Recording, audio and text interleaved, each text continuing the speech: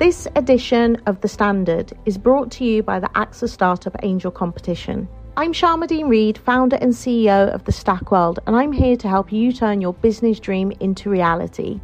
There are 6 chances to win the competition, including 2 top prizes of £25,000, mentoring from myself and leading UK founders, plus business insurance for a year thanks to AXA. Go to standard.co.uk/AXA Startup Angel for details on how to enter and complete your entry by the 2nd of June 2024. Good luck. Hey, it's Paige DeSorbo from Giggly Squad. High quality fashion without the price tag. Say hello to Quince. I'm snagging high-end essentials like cozy cashmere sweaters, sleek leather jackets, fine jewelry, and so much more. With Quince being 50 to 80% less than similar brands. And they partner with factories that prioritize safe, ethical, and responsible manufacturing. I love that. Luxury quality within reach. Go to quince.com/style to get free shipping and 365-day returns on your next order. Quince.com/style. ES Audio. From the Evening Standard in London, I'm Rochelle Travers, and this is The Leader. Another bleak chapter in the cost of living crisis. Inflation has reached a 40-year high at 9.4%. Well, that jump will be causing huge concern to families up and down the country who were already squeezed. Of course, we've had that very long squeeze on living standards in our country, the longest squeeze since Napoleonic times over the last 12 years. Labour Party Chair Annalise Dodds reacting to the news there. But Simon Clarke, Chief Secretary to the Treasury, says the government and the Bank of England are focused on tackling this issue. We are confident, and crucially the Bank of England is confident, that we will see a marked improvement in 2023. In the meantime, as the government's putting in place a £37 billion package of support for families up and down the country. Clips courtesy of BBC Breakfast. So things apparently should get better by next year, and some support measures have been announced. But is it enough? Those on low and middle incomes are already feeling it, and many are struggling to make ends meet. 2023 seems like a long time to hang on until. Jack Leslie is a senior economist at the Resolution Foundation. So inflation today in the latest figures hit 9.4%. That means sort of the basket of products that we all buy as consumers, the prices today are 9.4% higher than they were a year ago, and that is a 40-year high.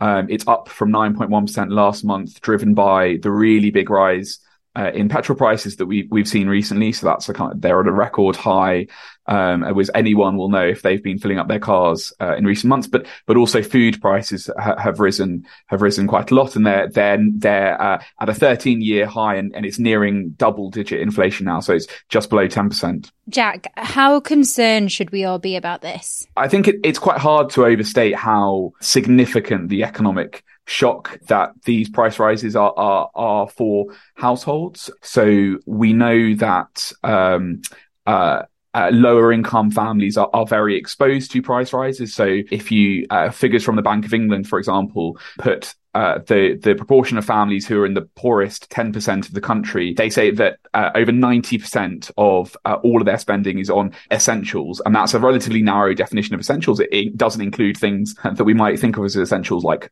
clothing. And so as soon as price rises increase, that absolutely hits their living standards. So, cutting back on things that are crucial, things like heating, things like putting food on the table. And this is going to get worse as we go to later in the year. The latest estimates are for the energy price cap when it gets reset in October to hit £3,200. If we wind back to a year ago, typical energy bills for families were about £1,000. So that's a huge increase in costs. How long do you see this level of inflation continuing for? So forecasts generally point to high inflation being something that's going to be in place for the next year or so. So we know gas prices in Europe are still really high. They've been climbing over recent weeks and months. Looking a bit further ahead than that, there are some potential positive signs. So we've seen oil prices globally fall back a bit. We've seen some raw material prices, wholesale food commodity prices as well have fallen back. So there are some signs that maybe next year we'll see inflation fall quite quickly back to levels that we're sort of all more used to. But that doesn't mean that the cost pressures go away. So inflation is a measure of how fast prices increase. But we're not currently expecting a big fall in energy bills over the next few years. And so, we're locking in a kind of poorer economy where people are just spending more money on heating their homes, on lighting, things like that. So that's something that we're going to have to deal with over the next few years. Simon Clarke, Chief Secretary to the Treasury, said we'll see a marked improvement in inflation by 2023. Does more need to be done to tackle this now? I think the package of measures that the government announced back in May were a really big step forward in terms of protecting families from the worst effects. But I think there is likely going to have to be more done, and that's particularly because energy bills look like they're going to be higher. So when the government announced their package of support a couple of months ago, they were expecting average energy bills to be £2,800 a year. As I said, they're now looking like they're going to be over £3,200. So £400 a year. For lots of people that doesn't necessarily sound like loads, but if you are only just about making your budget work, and your bills are £400 higher, then that is a huge impact. And we are seeing particularly fast inflation in food as well. That's beating expectations from earlier. So I think it's going to be really hard to see how the government doesn't announce more support as we go towards the autumn. The Resolution Foundation also has some research out today about the wealth gap and arrears. Tell us about that. Yes, so something that really matters for how the cost of living crisis affects a family is whether they have ways to deal with the kind of cost increases they're dealing with. So, one obvious way is if a family has savings to fall back on, then they can protect their living standards by using those savings. What our research shows is that lower income families are really much more financially vulnerable. They're much less likely to have savings. So, the proportion of families with no savings at all is 4 times higher for the lowest income than it is for better off families. And the types of they're also lower income families also more likely to have existing high levels of debt, and particularly harmful types of debt like bill arrears. So our research shows that bill arrears are particularly associated with high levels of anxiety, low happiness when people sort of report their well-being. And so as we go into the cost of living crisis, people's energy bills are high. That's going to be a kind of debt that is particularly fast growing. It's going to be particularly fast growing for lower income families. And this is really just going to compound the difficulties they face. Let's go to the ads. Stay there to hear more about the cost of living crisis from Jack Leslie, Senior Economist at the Resolution Foundation. Whilst you're here, why not give the leader a rate and follow?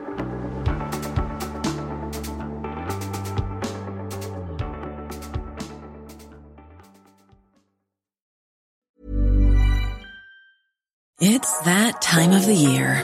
Your vacation is coming up. You can already hear the beach waves, feel the warm breeze, relax, and think about work. You really, really want it all to work out while you're away. Monday.com gives you and the team that peace of mind. When all work is on one platform and everyone's in sync, things just flow. Wherever you are, tap the banner to go to Monday.com.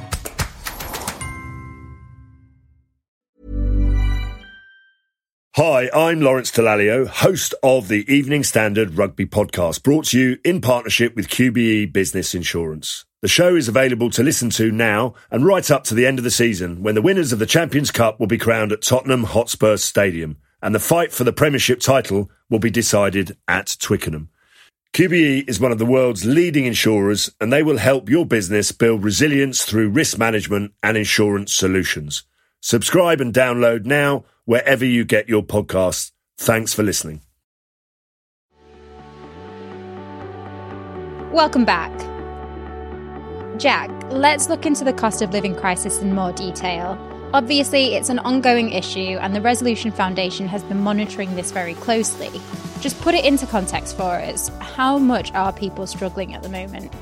Yes, so I mean, we're seeing a lot of different effects start to happen, and I think it's worth saying that while sort of bills have gone up very quickly over the past few months, this is really only the start of the cost of living crisis. We've got a long way to run with high price increases. So, lots of these effects are going to build, but we know that there are increasing numbers of people turning to debt advice charities as a result of the cost of living crisis. We're seeing increasing numbers of people turning to food banks to get by.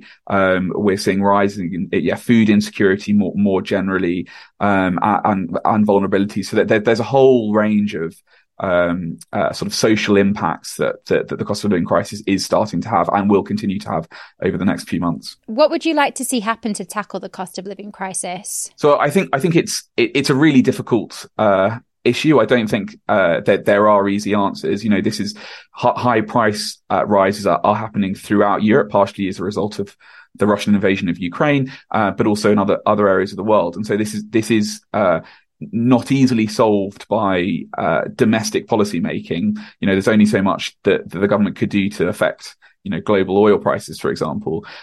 So what the government does need to do, and this is what they have been doing back in May, but is to focus support on families who are going to face the biggest living standards falls as a result of the cost of living crisis. And so I think more support for people on benefits, for people who with disabilities, older families, potentially as we go into the winter, to support being able to keep the heating on, because both groups are more vulnerable if they can't heat their homes, and potentially more done in terms of providing those necessities like food that people need. Now, I know you can't predict the future, but how do you see the cost of living crisis unfolding?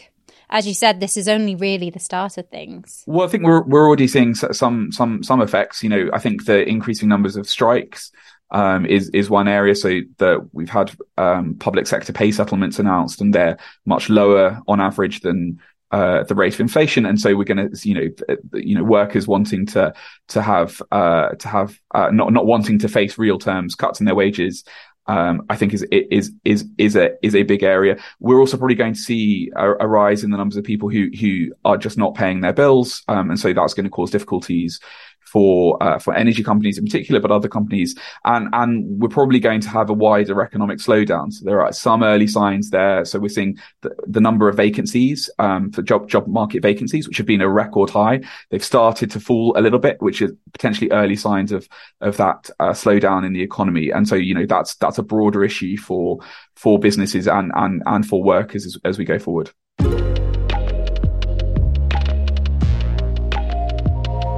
And that's it from The Leader. This podcast is back tomorrow at 4 p.m.